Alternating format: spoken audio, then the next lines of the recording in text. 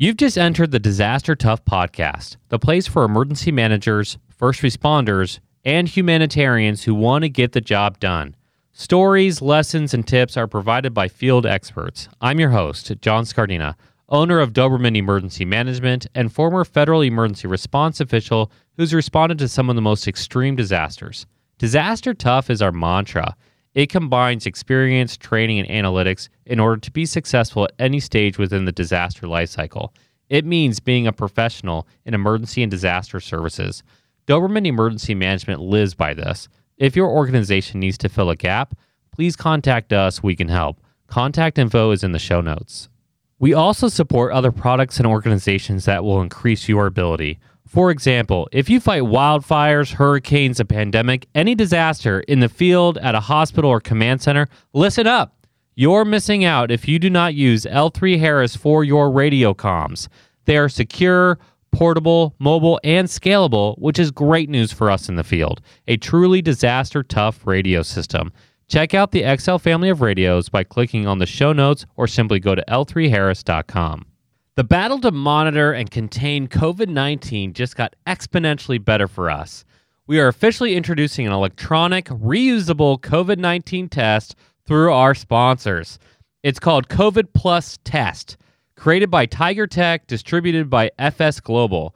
This is the first FDA-authorized, rapid, non-invasive pre-screener. It's incredibly easy to use. Forget those one-time use swabs. This is a disaster-tough technology. For more information on COVID Plus Test, check out our show notes. Welcome back to the show, everybody. It's your host, John Scardina. Man, I am weirdly excited about this episode because it's, one, a super horrific topic, but a very important topic to cover, especially on Father's Day weekend. And we're going to be covering to some of that mental health side in a second. But before I introduce my guest here, I just want to preface this episode that on our show, we cover actual events. As I've talked before with other guests, and some of those events, of course, are man-made. And we don't want to turn it into an entertaining thing. We don't want to turn it into something light. But what we do want to do is say, hey, this is an actual event with real people, and let's figure out the after actions of what we can do to make it better. And so even though we're talking about it on the show, I hope you can understand the seriousness of the topic, you can understand the weight of it, and most importantly, prevent it. And so if you can prevent it and prevent the impacts of it, which we're going to be covering a little bit, you know, we can do better in this field. And so we're going to be talking about the Pulse nightclub shooting that happened about 5 years ago. In fact, almost to the date of this episode. We're going to be talking to the incident commander, Chief Brian Davis, who actually responded to the event, and is going to be talking to us about that. And then finally, we're going to be talking about if you've been involved in this event, which some of us unfortunately have, or if it's going to happen in the future, which we feel like at this point is kind of inevitable. How can you help yourself and your family move on from a horrific scene? And Brian's a really great example of doing that. He's going to be talking about those experiences today. Chief, welcome to the show. John, thank you so much, man. I'm happy to be here, and I appreciate the opportunity.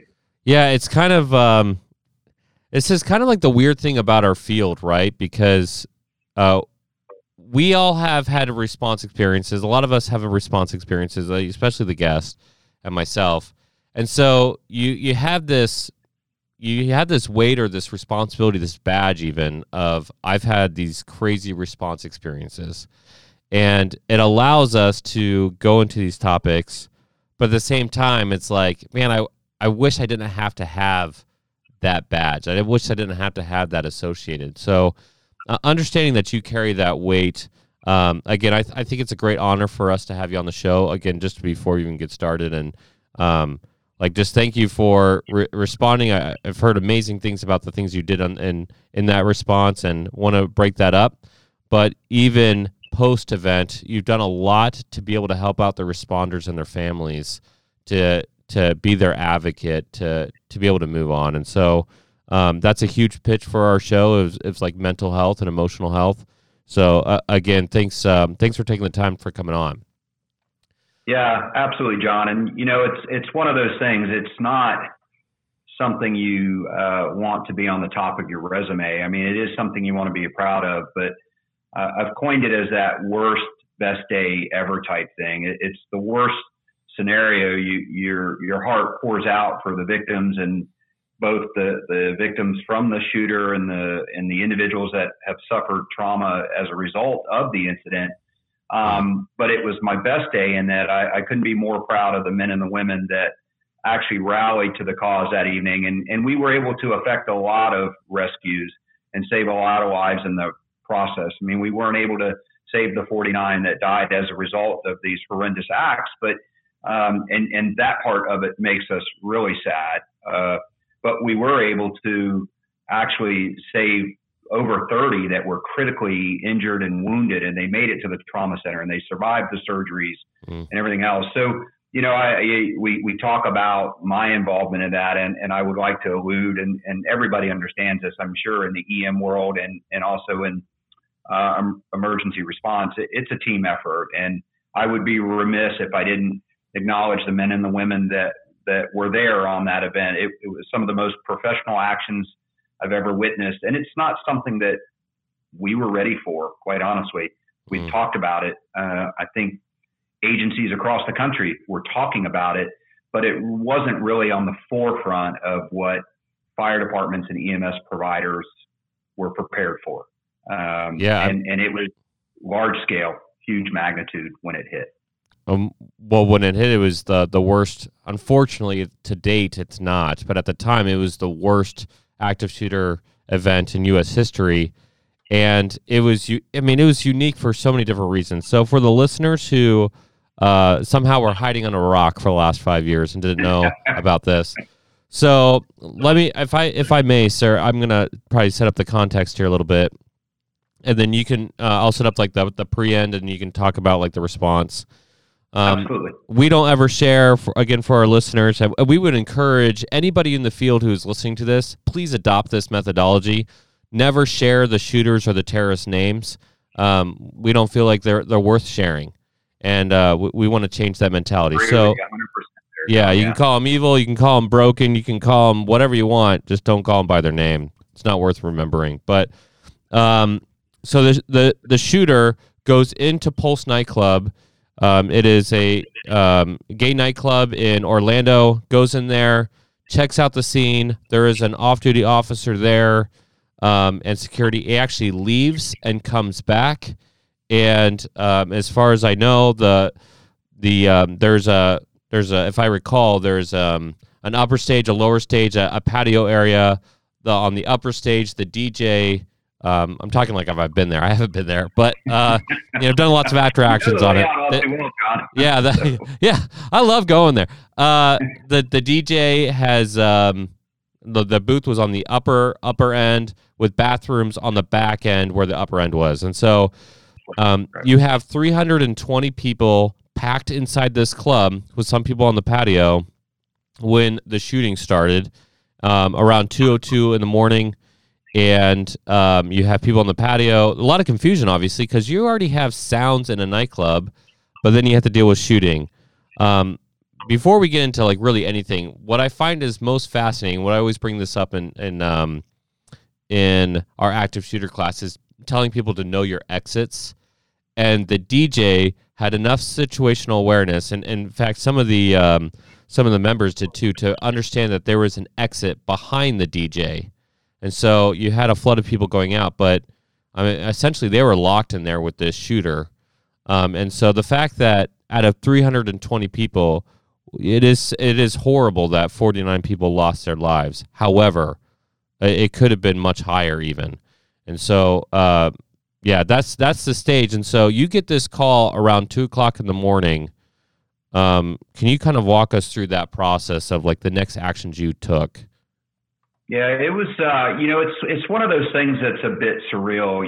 Been in the fire service and a first responder, worked as a flight paramedic for a local program and a trauma flight program for many years, so you get accustomed to what the units are and what they're responding to and everything else. And when that call was dispatched, the units that were assigned to the call seemed a bit out of the norm for me. Like I'm like, wait a minute, what are we going to? Because it was just a myriad of units. Most departments have an SOP, where they have a mass casualty assignment that consists of so many units and so on and so forth.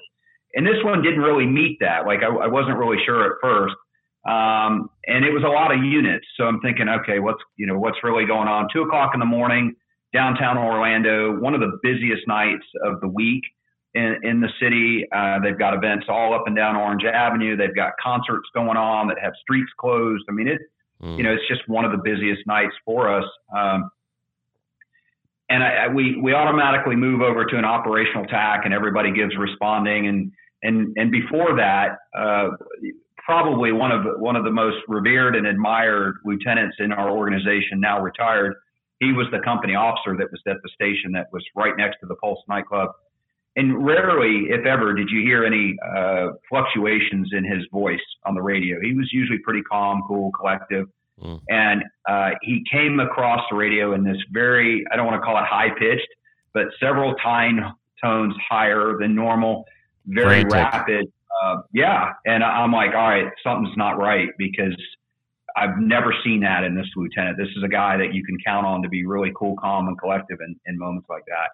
And in those moments, and I'm sure in the years after, when people had an opportunity to review the audio, you can actually hear gunfire occurring in the background. Jeez. So, my immediate response is, holy crap, my guys are in the middle of this and I'm a mile away, but yet there's not a thing I can do. Even when I get there, it's like, all right, we just got to figure out what we got and what we have going on. So immediately just went into, they're telling us multiple calls, multiple victims. Our communications division was overwhelmed with phone calls. I mean, 500, 600 calls within no time at all, because it was members, or it was people that were there and their families and everybody else, because this is breaking. This is hitting the news everywhere immediately. So resources was big, obviously, in an emergency management and disaster preparedness and stuff. That's something we talk about a lot. So I asked for the world. I said, you know what? I'm being told I've got 20 to 30 victims. We're a department that consists of 17 stations.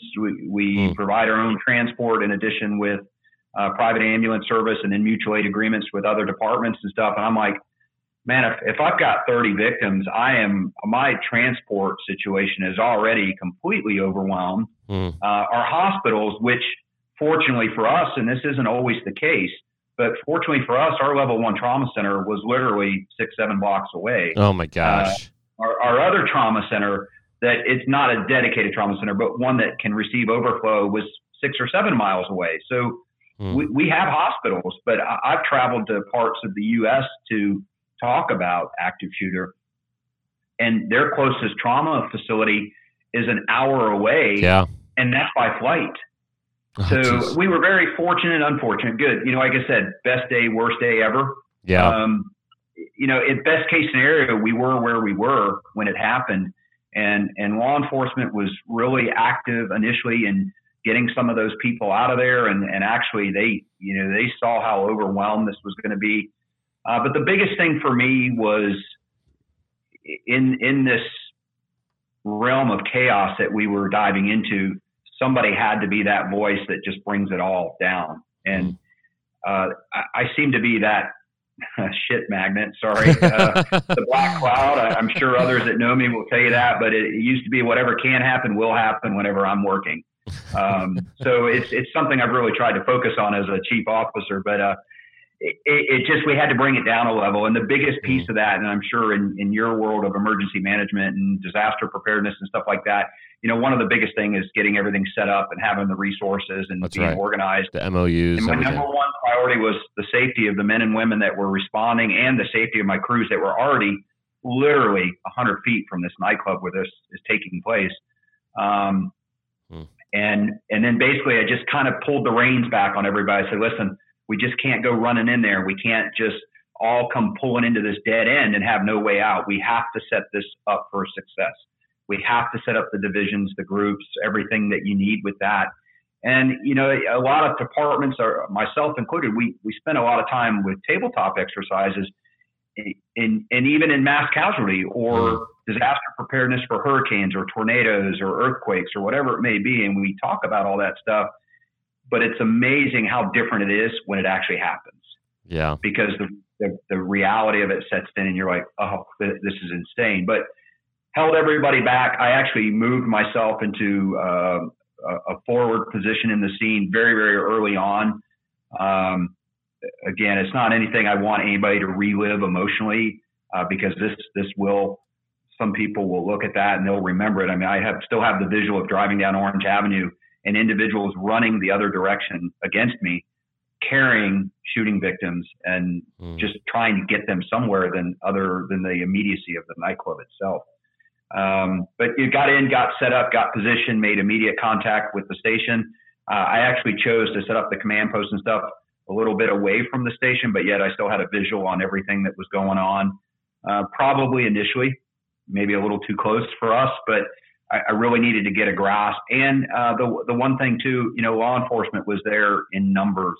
We had agencies from all over Central Florida: FHP, Orange County, UCF Police, Winter Park Police. There were more cop cars and blue lights there than I think you could count in a year on any other given. That's kind of what you want in that situation, though. Honestly, overwhelmed with. Yeah. And we're there to help each other, right? We're there for their goal. We understand active shooter. You've done a lot with it. They really have three objectives. They're either going to confine, kill, or capture the shooter, and they want to stop the event. And we know most active shooter events, by definition, depending on whose definition you read, they're over within 10 minutes. Yes. This wasn't the case. This individual was actually shooting for more than 10 minutes. And it wasn't until he was barricaded into an area, the nightclub, that was pretty inaccessible to law enforcement, that now this evolved into a hostage situation. So really this thing came in waves for us. We set up an MCI. We operated under that premise. We had all our groups and divisions working. And again, the discipline of the members that were responding really are what made this, to the degree it was successful, because they were disciplined. They used a little bit of reserve, and they knew that it was absolutely critical that we really built on the foundation for this and made sure that we all just didn't come running in and then we couldn't get out, meaning we can't get our transport group set up. We don't have any communications with the hospital. We don't have any communications with law enforcement, which was in partial the case. And we've learned a lot from that, I hope, as an industry, the importance of that unified command and having those communications and having a liaison and everything else. But yeah, it was just really surreal. And I've had some pretty enormous events in my career. And this one definitely just immediately stood out. And really what stood it out in the beginning was the lieutenant and just his voice, just the change. He never wavers in that at all. And just to hear it in his voice, I knew then, I said, this is not just a shooting where we've got one or two or three victims. This is a big deal. And especially when he keys up and you can hear the shooting in the background. I'm like, holy cow, what do we got? Yeah, you're right there. So yeah, you bring up a lot of points to show why it was so unique. So yeah, you're right. Most, like 90% of active shooters are under 10 minutes. You got 10 minutes to save people's lives. And run, hide, fight doesn't just mean run, hide, fight. It means a lot more than that. The other thing that you brought up is there's a discussion. I really push back on the discussion. I think it's semantics, and I think it's stupid most of the time. But there's no question with this active shooter. People say active shooters are not terrorists. Well, they are terrorists. But this guy especially was. I mean, he claimed affiliation and allegiance to ISIS. He, talked about strapping people. He had hostages. It was very different than, I hate to say normal, but the most common active shooter, which is psychologically broken, just goes in there for a head count, bang, bang, bang, bang, and then kill myself, done. Right? That's kind of their typical MO. So 3 hours versus 10 minutes, claiming allegiance to ISIS, calling 911 multiple times, calling a news station, posting on Facebook. There's so many differences of why this was even outside of what we would have been training for. You look at So like you brought up the uniqueness of this, and we're talking about it, right? So the other two that are unique in my mind are the Aurora shooting with the theater, movie theater, which absolutely. You talk about being 6 blocks away, and in this world, people they can make their own choices, and they should. And most of the time, it's good choices, but sometimes it's absolutely horrific. But there's still sometimes the hand of God that just gets placed in like, okay, this horrific thing's happened, but the trauma center's 6 blocks away, or the fact in the Aurora shooting, like I just brought up. The time the active shooter started was the transfer time for all law enforcement. So all the guys getting off and all the guys getting on, everybody was able to respond, and they were able to save a lot of people. And the other one, and I actually I've written a couple papers just for some college classes, and I've focused on it. And Aurora was one that I looked at. I looked at the after action reviews, and it was fortunate they had just completed. And actually, there was a SWAT training that was taking place just miles from there that had just completed. Yeah. So they had those resources there really quite fast, as did we. I mean, I had OPD officers and other law enforcement members coming by me like I was standing still. And I don't exactly stand still when I'm responding to an emergency. So to have somebody come by me, I'm like, holy cow, you really start to grasp what's going on here more by what's happening in your surroundings than you are actually what you're visually seeing in the scene. And that a lot of times for me is kind of how I gauge the severity or the enormity of the event is what's happening in the periphery, if you will. I like with that. law and everything else, so. Well, that's an excellent point, because I went from Hurricane Harvey directly to the Northern California wildfires. Hurricane Harvey, it was like the same thing. Like, you couldn't, if you stopped to look around you of all the different parts that were moving and how fast people were going, you would have gotten behind the curve, because you would have just been blown away by all the immediate parts for life saving. Yeah.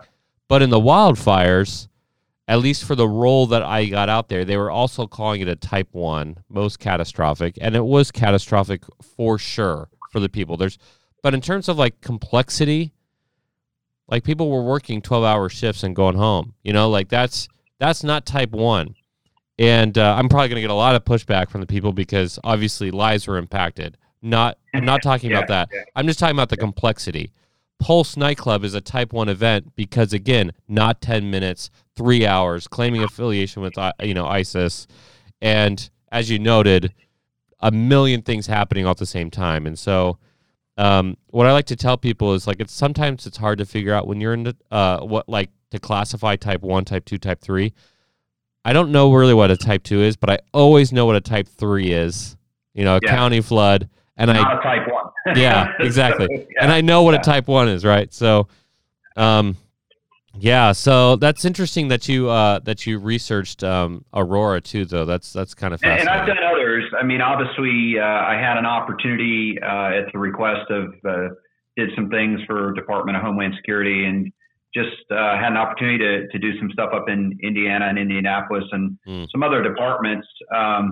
And it was in the moment, it was definitely get that message out there. Listen, you can never be too prepared, but it's like I mentioned early on, we do spend a lot of time. A lot of departments spend an inordinate amount of time in preparing for mass casualty. And what we've always known mass casualty to be is, and I'm sure if you tabletop one, it's that hurricane, it's a tornado, it's an overturned school bus, it's a tanker truck that dumped all its acid all over the road, and we got a chemical cloud. But we've never really, until the last 5 years, as an industry, we've never really sat down and said, okay, this is what just happened and what measures were in place.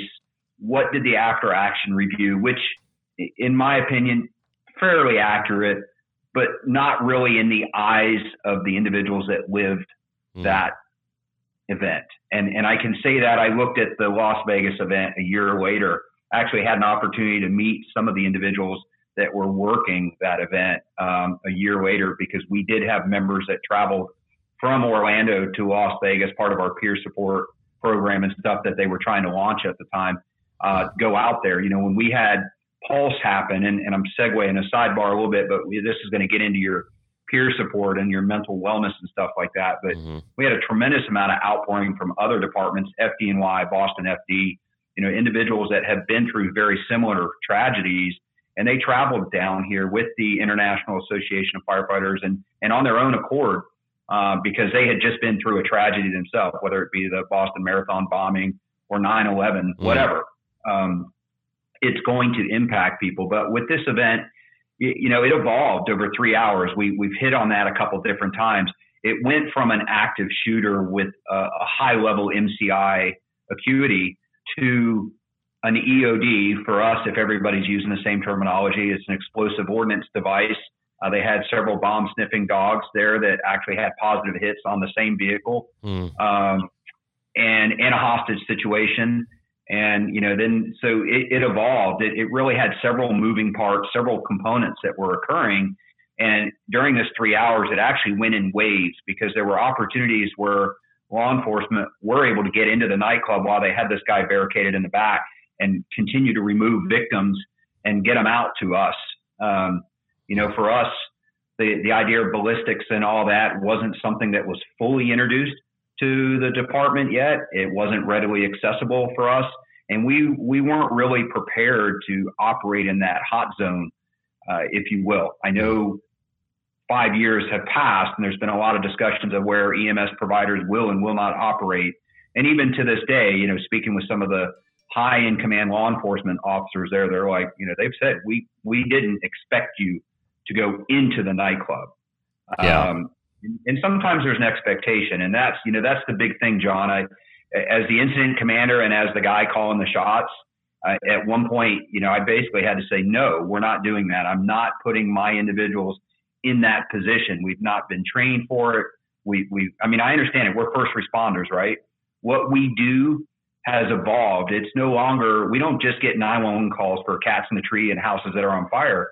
We get called for anything that somebody deems an emergency in their eyes. And that's what we've evolved to. So we've added all these components. We've added hazmat. We've added aviation rescue, whatever, disaster preparedness, tornadoes, hurricanes, wildfires, you name it. Yeah. And this industry has evolved, and it's a lot of data and a lot of information for us to keep up with. I feel like a lot of things went really, really well for us. Where there are some opportunities for improvement in what we do, that's going to be the case with anything. Absolutely. And unfortunately, it takes that event to actually occur before you know what your weaknesses are. You're not able to exploit those weaknesses sitting on a tabletop exercise. It just doesn't happen. Yeah, your process, it can be flawless, and yet you can still have casualty. Absolutely. Right? And that's just like the reality of the field. I like that phrase. What is that other phrase? You can do everything right and still lose. And so like that's like a really big thing. And so I guess for our field, like I said, we have emergency managers, first responders on here, military personnel, whatever. You talk about after action reviews. What are some of the high level things that any department could? In fact, I want to bring up the other thing too in a second about how it's expanding into other areas. So we'll talk about that. But what are your specific after actions? What you did really well, and what you think people should to at least ingest or digest for their departments. Yeah, and we've seen a lot of activity in the last couple of years that is disheartening. Obviously, right? We just had one at a railroad or a facility. We've had one at a distribution center with 5, 7, 10 casualties, and it certainly you don't like to sit and listen to that. But those were confined in terms of the geographic specificity of that. They happened in a very small, localized area of a warehouse or in a yard or something of that nature. And the things that worked really well in this scenario, and I can't overemphasize this enough, the use of ICS and the incident command structure and understanding NIMS, even though it was derived from wildland firefighting and adapted into the world of first responders and stuff, that absolutely proves beneficial. And you've got to get those things moving early, even if you anticipate that this thing is going to expand or going to grow. It's easier to get those resources moving early And, I've heard some people, not specifically this event, but I've heard others, they overreacted. They did this, not specifically to Pulse or me, but just in general conversations sometimes when we talk about disaster and stuff. Oh, way too many resources. What a waste, or this, that. No, I don't believe you can have too many resources when it is scaling and it's growing exponentially. So getting these groups and divisions and understanding ICS, I mean, there was an opportunity for improvement, obviously, in our unified command. And obviously that's identified in the after action review. And I own part of that as the incident commander, even though I wasn't the highest ranking official on the scene. And it really was probably outside of my scope of what I should be doing. It was identified. And at the end of the day, I represented the members in the organization that was present on that scene. And I saw an opportunity for where we could have done better with that. But so did the other agency that we were supposed to be working together with in that unified command. So, things that went well, right? The guys just operating with some control and maturity and just taking it step by step. They knew they had a task in front of them, unlike any other they've had in their career. And most of these individuals I've worked with for my entire career at the fire department. And I knew what to expect, right? You know your strengths and weaknesses, you know what you can expect, but these men and women were flawless in their execution of doing what we had to do. But getting that early, getting it set up, really understanding really what you have and how, and the enormity of it, whether it's 5 patients, 10 patients, 50 patients. Fortunately, like you said, I mean, there were well over 300 people in that nightclub. I mean, the reports say this because this is what they're supposed to have, but let's push that number, closer to, 400 or 500 people in that nightclub. But regardless, it could have been a lot worse. Yeah. I think the biggest challenge is when I look at an event like that, and also when I reviewed Las Vegas's response a year later, geographically, the size of the event was spread out over several blocks. I mean, Las Vegas, people were running into the hotels and seeking shelter in some of the resorts and stuff were there. And a lot of that happened with us too. And, one of my lessons learned personally, and one of the things I would do differently is I would look at that geographic difference and separate it into maybe a northern division and a southern division or north or south or whatever, because we did have individuals that actually fled to the south of that nightclub, and our entire operation, including the trauma center, was on the north side. And we were cut off from getting down that main artery, Orange Avenue, which basically runs that north to south venue. We were cut off because that was the hot zone with that. Later in the as it evolved, yes, we did. I did decide to move some units down to that south side and start looking at, do we have anybody down there that we need to be accountable for? Going back to what really worked well, we had a lot of resources from our department. We had a lot of resources from our adjoining departments through our mutual aid agreements. And I utilized those resources. I had liaisons go to the trauma center because that way I have eyes and ears on what's going on there. I mean, ORMC, Orlando Health, our level 1 trauma center, they said, bring them all. And I'm thinking, all right, I've been in this system a long time. I used to fly on that helicopter that goes into that system.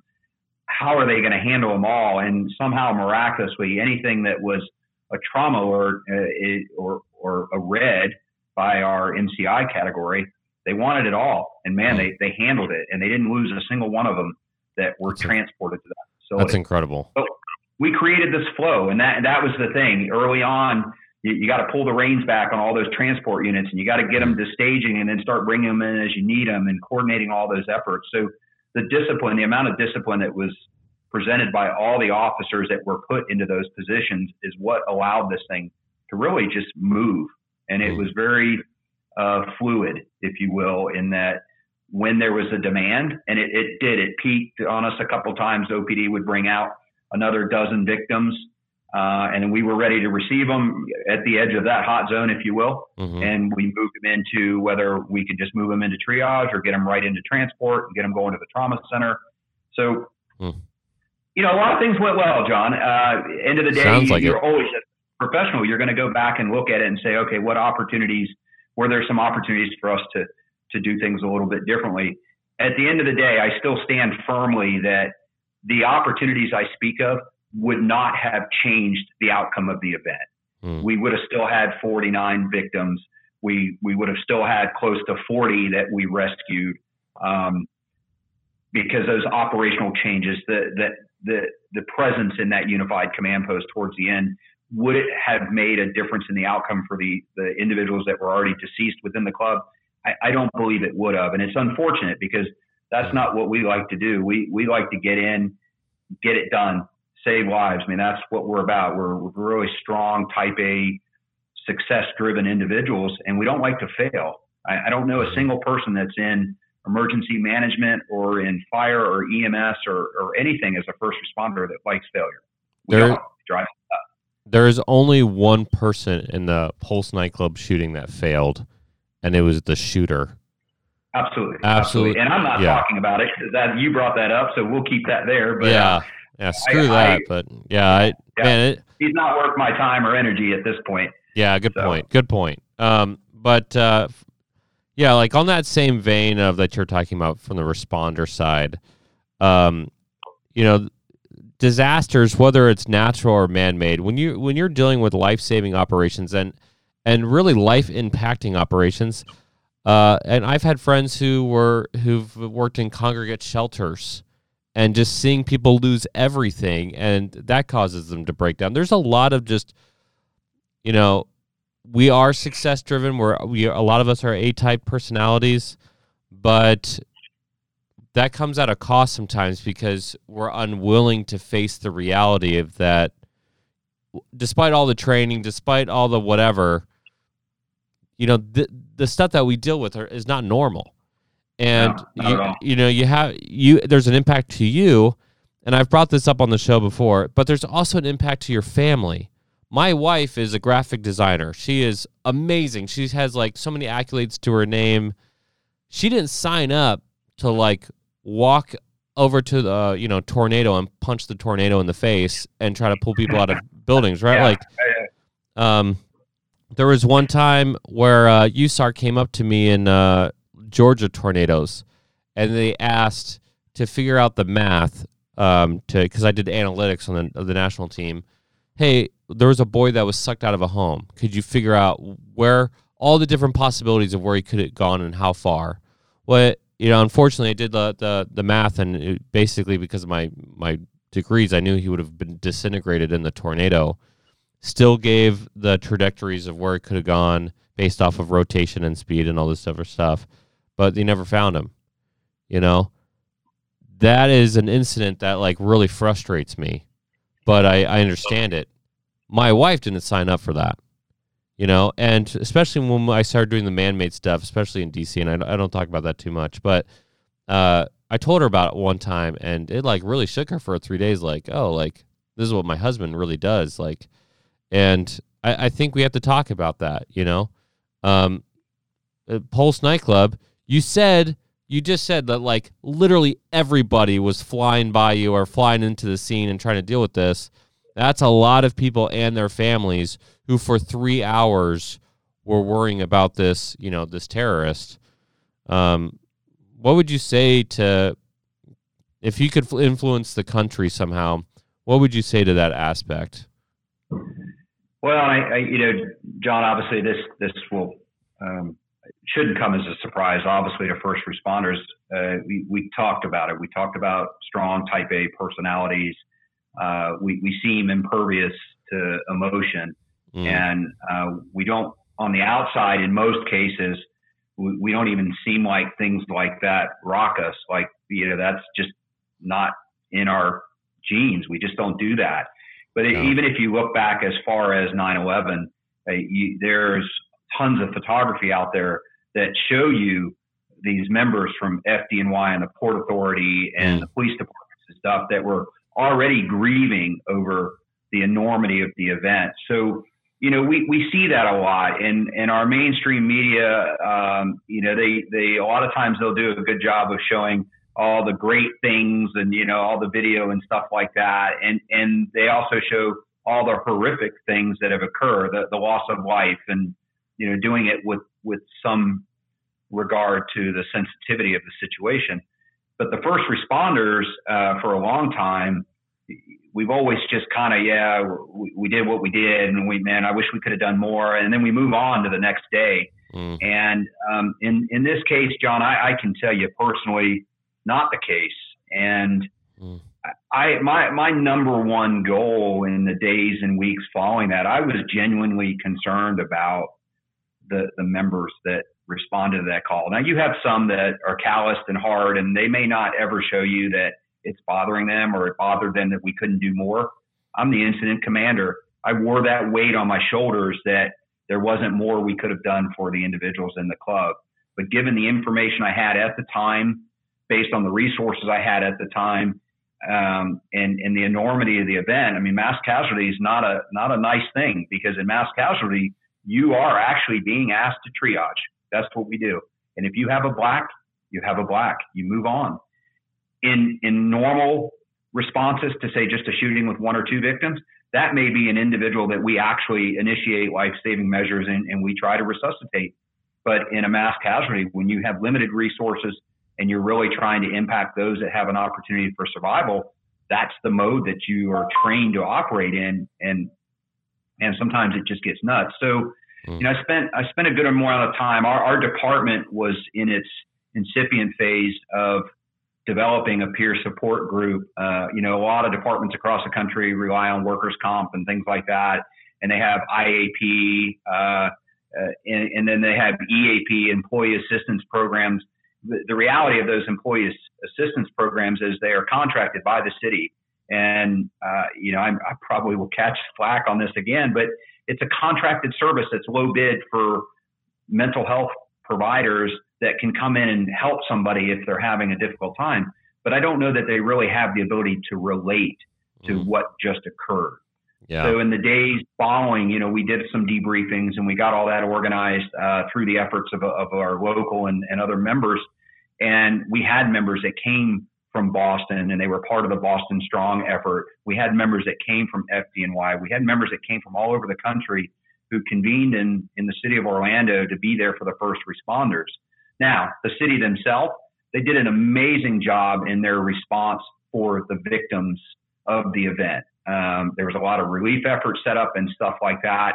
And, I caught some scrutiny over this in the months and years following. But I feel like it's got to be said, the responders, in my opinion, weren't given priority. And I'm not saying that we needed priority, but we were asked 3 days later to go back to work and be ready to do the same thing all over again. I was just wondering how long you guys had off. 3 days. Well, actually, the unfortunate thing of it, John, is we demobilized the event just after 5 a.m., and a couple units actually got caught on calls going back to the station. Now, that was not my call. I was still in the demobilization phase of the event, and units were being return back to the station. And, here's a unit that just worked an MCI with 49 victims, 38, 39, critically wounded, a couple deads that were, just all of that. War and zone. they're on their way back to the station, and they catch a man down that is a homeless individual sweeping on a bench or something like that. And do you think they have the patience or the willingness to no? So it has to occur immediately. That process has to start the minute you start demobilizing that. And, there's some opportunities we learned.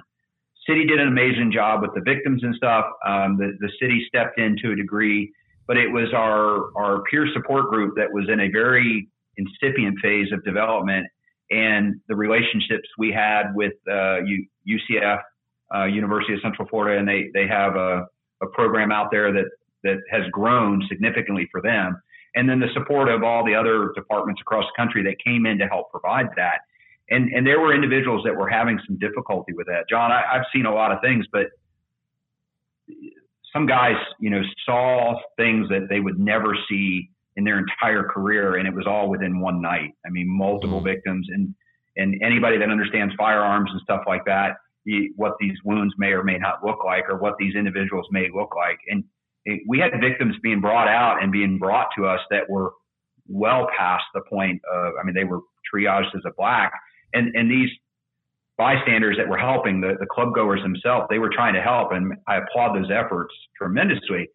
They're bringing that out to us. So not only are they seeing it, and it's maybe their best friend or somebody they were clubbing with that night, but we're seeing it as first responders, and we don't get an opportunity to do anything but just pull the sheet. And that impacts people. So, from my level as incident commander, I wore the weight for several years of whether or not the decisions I made that night were in the best interest of the event. And I spent a lot of time, 2 days later, I won't lie. I can't really, I can't lie about this. I was pissed.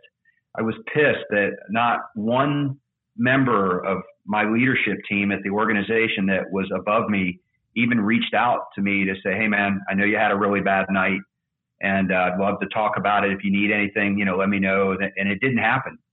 And maybe I was expecting too much. I don't know. But at that point in time, I feel like I was failed as the member that was representing our presence there. Just a phone call, just say, hey, man, I know you had a shitty night and we want to talk about it. And just want to make sure you're okay. A lot of stuff went on. So I took it upon myself in the days following. I actually compiled the list of every OFD member that was on that call. And I tried to personally call them myself, whether I got a voicemail or whatever. I said, hey, this is Brian Davis. I'm just calling to see how you're doing. Tremendous work the other night. I know it was a lot, and that was a drive for me. And I felt it important. And then our peer support group, along with some of the actions of these other groups from across the country, they finally got guys on track. And I didn't realize the impact it was really having on me. It was driving things at home. Like you said, you take this home to your family. I mean, my wife was up at 5 o'clock that morning and it's on news, and she knew I was there. She's like, I knew you were there. I knew it had to be you. There's no time I've ever turned on the TV where there's something bad in the city of Orlando happening and you're not connected to it in some way. But kind of a hero though. Hard. Yeah. Really hard, John. And about 2 years after the event, one of my lieutenants, who I consider one of my best friends, he came to me. He said, "All right, man." He said, "It's your turn." And I'm like, "What are you talking about?" He goes, "You got to take care of you. You've been dealing with this for 2 years. It's time." And not a lot of people know this, but I had to seek professional help. I had to go see somebody to deal with the PTSD because it was creating something of me that I wasn't proud of. And a lot of that had to do with just bearing that weight. An event like that, where you want to give it all and do everything within your power, and you feel like you failed. I mean, I was left. I had a tremendous amount of support from the men and women that were there on that call. My immediate supervisor, good support. He was off that night, not on duty. Actually, I should say she, the assistant chief that would normally be my supervisor that night, she was off. I had some other chiefs from other departments that I've remained acquaintance with since they retired and moved on to other departments. They reached out and called, and maybe my expectation was too much, but just a phone call in some cases goes a long way, just to touch somebody and say, "Hey man, how you doing?" We've never dealt with anything like that. And we've seen stuff like this throughout our entire life. You're affiliated with USAR, and that's how we made our acquaintance through those connections. I couldn't imagine. I've had one interaction in USAR, and I was a flight medic on a flight program, and we flew to New Orleans after Katrina. And we were there specifically just to evacuate ICU patients out of hospitals and move them in. But I got to see it. We flew over the dome, flew over everything, and we saw what it looked like. And I'm like, holy cow. And we're here dealing with ICU patients and stuff that just need to be transported to outlying hospitals. But you're still seeing the tragedy and the huge loss of life that occurred from that event. So those things impact you, man. They stick with you forever. You talked about having visual reminders. The Pulse nightclub is still there in memoriam of the victims that lost their life. But we have individuals who drive by that scene every third day that were part of that scene. And at some point, that's got to weigh on them. They've got to see that and remember, and they have these flashbacks. Because we do in first responders, and I'm sure it's the same in emergency management. If you've had those experiences, you have this Rolodex of cards, and it's constantly spinning in your memory bank, and you could, a sound will trigger something with you. And I will tell you that for 2 years, a very loud sound that sounded similar to that of a weapon would startle me. A door. You talked about, how your wife, and same with mine, how your wife is kind of living it through you. You call it crazy, but I go into a restaurant, I'm looking at exits. I'm actually sitting with my back to a door because I want to know that I have an exit to get out of something. And I've taught my wife and my kids that, and it's quite scary actually, because you're like, you don't want to do that. You don't want to feel like you're overcautious, but that's what events like this do to you as a human being. I don't care if you're a firefighter. I don't care if you're a nurse, a graphic designer. It doesn't matter if you've been involved with something like that. The individuals that were involved in the Pulse nightclub, all the patrons that were there, this will impact them for the rest of their lives. So it's not just us as first responders. It's everybody is going to be impacted by that. And now what we're seeing is because of all the avenues with social media and stuff like that, you see it immediately. Yeah, I mean, people use it to get money. A firefighter that lost his life in California, after being shot by another firefighter. What a tragedy that is. But you knew within minutes, in your neck of the woods, you knew within minutes that was happening. And you're like, we didn't have that 10 years ago or 15 years ago. You didn't know that something this big was going on in California other than the news. You didn't see it in social media or Twitter or, Facebook or whatever it is you're using for those platforms. So, but the recovery piece of it, I was doing some presentations as I shared with you, and I coined it the before, during, and after of an active shooter event. And that was a presentation about an hour long. And I started really diving into that thing. And I'm like, man, really what I want people to get out of this is the aftermath. And I changed it to the before, during, and aftermath of an active shooter event. And keeping in mind our thoughts and prayers and feelings for the victims of an event like that. But this was geared more towards taking care of each other and our first responders that are dealing with that, because we see this day in and day out, day in and day out. It's not to this magnitude, but we're still dealing with it. We're still dealing with individuals who lost their life over senseless acts, things of that nature. Yeah. And it'll take you back. I mean, you just see that. So there's you make two really good points, and I'm going to actually start with the second point, and I'm going to go to the first point after that. The people are in this weird place right now when they hear that this one aspect of this one topic is important to me. You can name any topic. We're Gay Pride Month right now, right? So Gay Pride Month, Black History Month, right? You hear other people of like, why isn't there this month or that month? It's like, okay, you can still talk about this. It doesn't have to diminish this other piece. And so I think it's 100% acceptable to say, as a first responder, as the incident commander, as somebody who would have really appreciated somebody reaching out in a catastrophic event saying, how are you doing? To say, hey, I think we need to be aware that there's this group over here, the first responders and their families, that need mental and emotional care. First aid. I didn't even like care. I like saying first aid, mental first aid, right? You've been through a mentally traumatic event that requires medicine. And that medicine might be sitting around the table and talking to people who you don't have to really go through the event with. It might be talking to a professional, which I think, by the way, that is one of the toughest things you can do.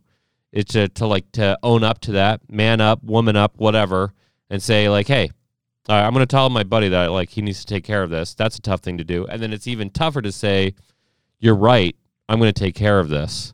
So I applaud you, and I'm a big fan of that. And so I think it's okay to say that. I think it's also okay to note inherently, you should also be taking care of, the victims and their families. And when you have to say duh, I think that's the point of the conversation. You're like, oh, okay, it's not offensive one way or the other. Things are obvious. Yeah. So and it is tough. You mentioned, it took me a while to really, I don't want to use the word concede, but addressed that help was needed. And I think you've met enough officers throughout your career in emergency management and disaster preparedness, and what you do with USAR. I mean, those guys are put to task time and time again with similar situations. But it is one of those things. It's tough as a chief officer to be able to say, hey man, I'm really not doing well with this, because you don't want your peers to look at that as a weakness. And I'd like to believe that our industry has evolved to where individuals don't see that as a weakness in their superior officers or their leaders. They see it more that we are vulnerable just like anybody else. And it does impact you. If anything, it's made me more aware about how it impacts our members. And, you know, it's just one of those things. And like I said, I talked about changing that to where it was the before, during, and aftermath. And it was the aftermath in the mental health and mental awareness that first responders across the globe, not just here, but anywhere that deals with this type of event, what they may need, because we're asked to go back and do that. Hey, you just cut out on me. Can you hear me?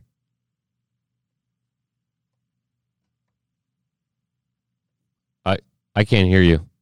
You just cut out. Can you hear me? Uh-oh. Hey, can you hear me? Yeah, I got you. Sorry about that. Yeah, it was me or you. I don't know, but it was muted for a second. But let's we'll just edit this part out. Amin's all right, video guy. Cut this out. Let's start. If you could just review the question of what you were just talking about. Yeah, we gotta spend a little more time focusing on our first responders, because we're asked to go back and do that job the very next day, time and time again. And it's tough. I think, whatever part we got cut out there with, thank you, technology and COVID, we mastered it, but we're still trying to figure it out. But, that's funny. It's hard as a chief officer or somebody that is revered or admired or respected throughout the ranks. It's hard to reach out and say, hey, I need a little bit of help with this. And I think that I hope that across the country, I hope that message is resounding to where we as first responders, number one cause of suicide rates amongst first responders is the highest it's ever been in years. And I was part of 10 years ago of looking at a line of duty protocol and looking at what was in place by the National Fallen Firefighters Foundation and all that. There was a time where suicide wasn't even considered as part of a line of duty death. PTSD wasn't really talked about, and it was believed that suicide was a choice and that those individuals did that on their own. So why should they get benefits of a line of duty death or something like that? And that's evolved. Right now we're talking about suicide amongst first responders, and we're talking about how important it is that they get the help they need. So, I take the Pulse event. I'm very proud and sad in the same moment. I felt like it was a shining moment for me personally. Yes. Is that what you want to put on a resume when you're applying to do something or go somewhere it's not really, shouldn't be the highlight of that, because there was a lot of sadness that came out of that. It wasn't the highlight of the career. And again, the men and the women that partook in that event and our mutual aid responders and everybody else came in, John, at the end of the day, they're the ones that really made it happen. Sure, you put the plan in motion. You're the guy that's coming up with this plan. You're the guy, as you describing water flows and trajectories and all this to hopefully find this young child. But at the end of the day, those people are the ones that are out there actually doing the work and making it happen. So I made it a priority, a couple years, really trying to make sure that these guys, we had a lot of people that really did a tremendous job and trying to get involved and make that happen. And then finally, a couple years after, I got the tap on the shoulder and, said, hey, it's your turn. So, I understand this is disaster tough and we're talking about preparedness and stuff like that. And we can be prepared as that before, right? Mm-hmm. The before and the during don't always match. Yeah. But it's really the after. The after is the piece. Yeah, we talk about cleaning up. We talk about rebuilding our communities. We talk about, getting infrastructure back in place and everything else. but the rebuilding part of that is the aftermath that an event like that may have on the responders that were there. Yeah. I'm not a wildland firefighter, but I couldn't imagine losing one of my groups that got overtaken by a wildland fire. I couldn't imagine that. I wouldn't know what to do with that. Yeah. So, man, so I'm going to go back to that. The second point that I wanted to talk about, and you kind of just highlighted it again. So like most of my careers have been focused on the response pieces, operations and planning for specifically response. And so it's kind of funny, like disaster preparedness in my mind, like the best disaster preparedness you can do is like mitigation. And I'm not talking about doomsday prepping. I'm like super against that actually, but I'm talking about like, is actually going way back in the conversation, talking about the physical makeup of the club. There was no egress in the hallway of the bathrooms. There was no way to get out. And so what they ended up, in one of the bathrooms, they ended up punching through the AC unit, right? And that's how they got out of the other bathroom. Yep. Yeah. And they were pulling victims out of that opening. So, yeah. So like there's something like building codes, like that's mitigating a potential loss of life just by changing building codes. Schools in, I believe, Utah, all new schools in Utah are built with 2 exits in every classroom. That's good emergency preparedness, right? But there's also the MOUs and getting the supplies and getting everybody integrated. And I think a big part of that is I am lucky enough to have gone to that USAR training with Walt, who connected us, and really grateful for that. His show just aired, and Joe Hernandez and some of these other guys, because I'm looking at it from, I deployed you all the time. I was the guy that nobody saw that was trying to figure out, do you go to A or B? And now that I can see that integration, I'm like, man, we need to be much more integrated. But that all aside, let me talk about this one point, because it's really important, especially for Father's Day weekend. You talk about the before, and you talked about you checking up on everybody, whether it's a phone call or whether it was just like a touch point, whatever. You felt there was responsibility. My thesis in my master's program was all about the psychology of a disaster, specifically to survivors and preventing disaster. And the data is very clear. I said this around Mother's Day because we had that got brought up too. Like, good parents prevent disasters like this from happening. I mean, they don't. It's not a given, or it's not a guarantee, rather. But checking up on people, getting in good environments. We have a problem where, despite in our field wanting to help people, sometimes we forget that the best thing you could do is probably help your family. And the best mitigation of a disaster you can do is in the walls of your own home. And so I kind of wanted to call that out. I don't know how you feel about that, but you kind of took on the parental role anyways, of just doing what another human being should do, just check on people who should be checked on.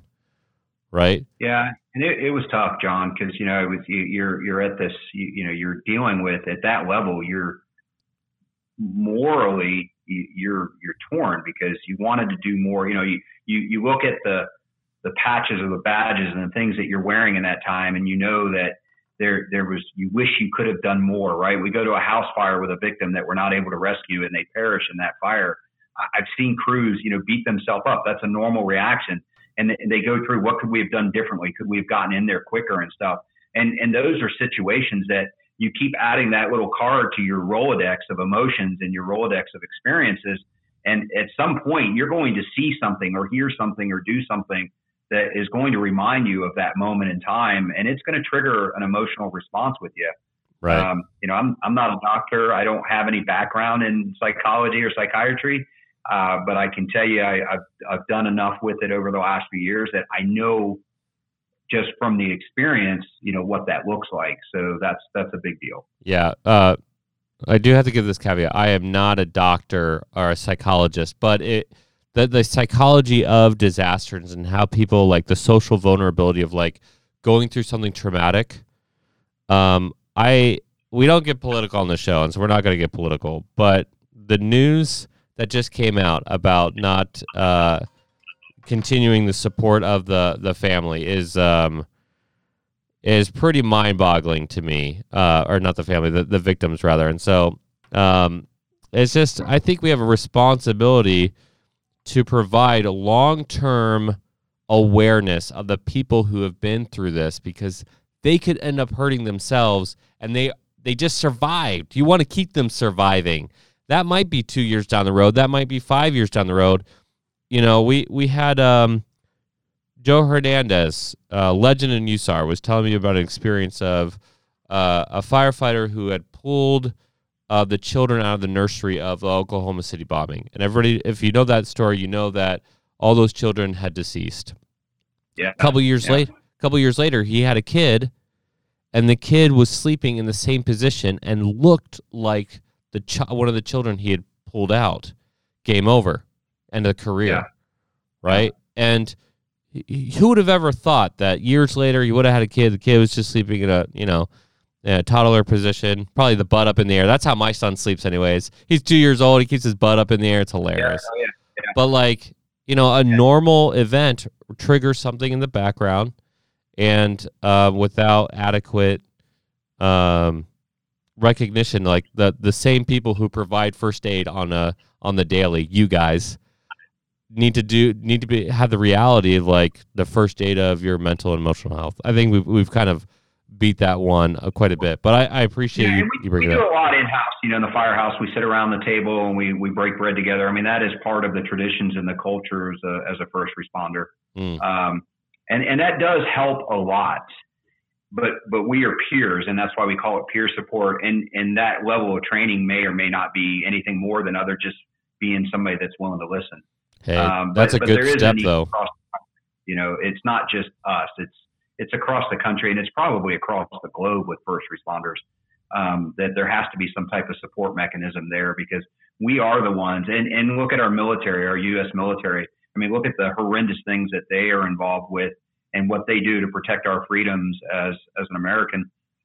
What mechanisms do they have in place? Because that's where PTSD originated from, to believe, is through the military. And then now it's progressed into being identified in the work of first responders and disaster preparedness and things of that nature. So, it is a crisis, if you will. And again, I'm no expert, but, wrapping it up with I lived it. I mean, the event, a lot of great things to talk about the event. The men and the women that were on that event did a phenomenal job. We could spend a whole nother cast talking about just the structure and the operation and stuff like that. We should. We'll have you back on. Anniversary of the event, and 5-year anniversary this year.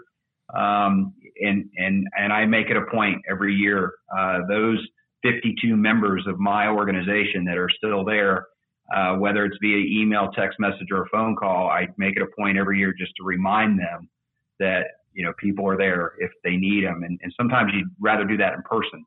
But I think just the touch, just the, hey, I'm thinking about you type thing goes a long way. And I hope that our commanders that were at some of the other horrific events that have occurred across this country, whether it had 5 victims or 50 victims or in between, that they understand their first responders, police, fire, EMS, hospital workers, all that.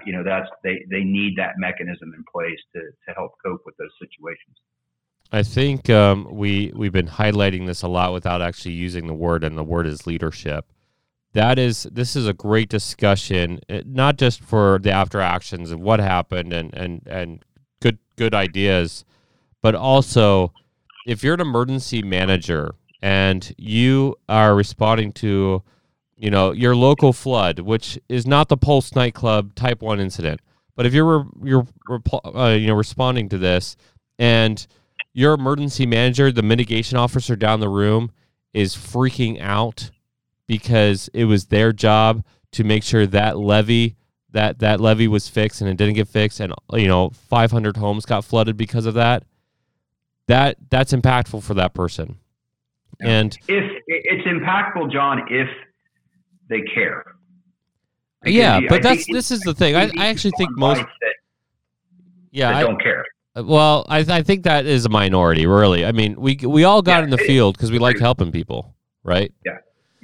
You will come across an individual from time to time who genuinely is disconnected from the event emotionally because they really don't care, or at least that's the way they appear. So yeah, well, sometimes that's the very, very small percentage. Like for me, what I found more often with those types of people is that they have, obviously there's always the jerk, but I would say most people in that situation, they've been through enough things that they cannot take the emotional toll anymore.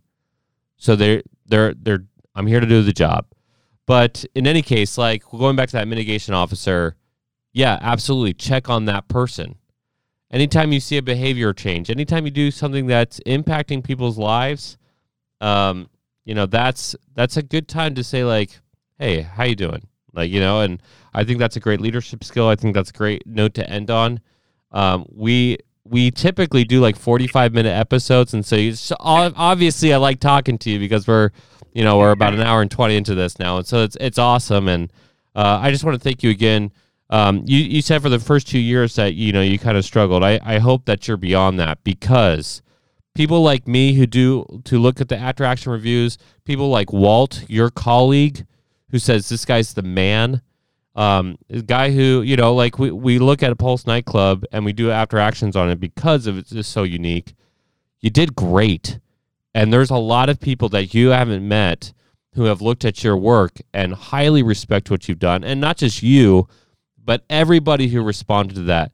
The active shooter is like one of the worst case scenarios because it's murdering innocent life.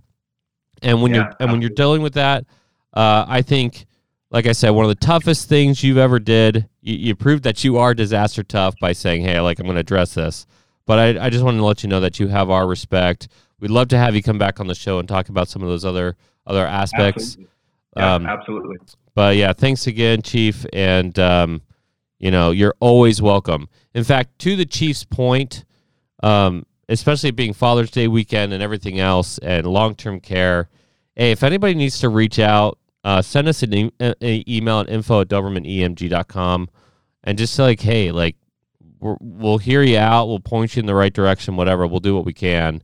And, we did this with Joe as well. And so happy to get those emails, happy to help out. If you don't want to let anybody know you want to talk to a stranger, like, again, like we'll figure something out, man. So, thanks again, Chief.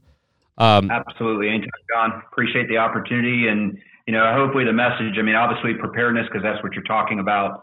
And I coined it the before, during, and after. And we talk about that in emergency management and MCI and USAR. And, we do these drills and we do all this training.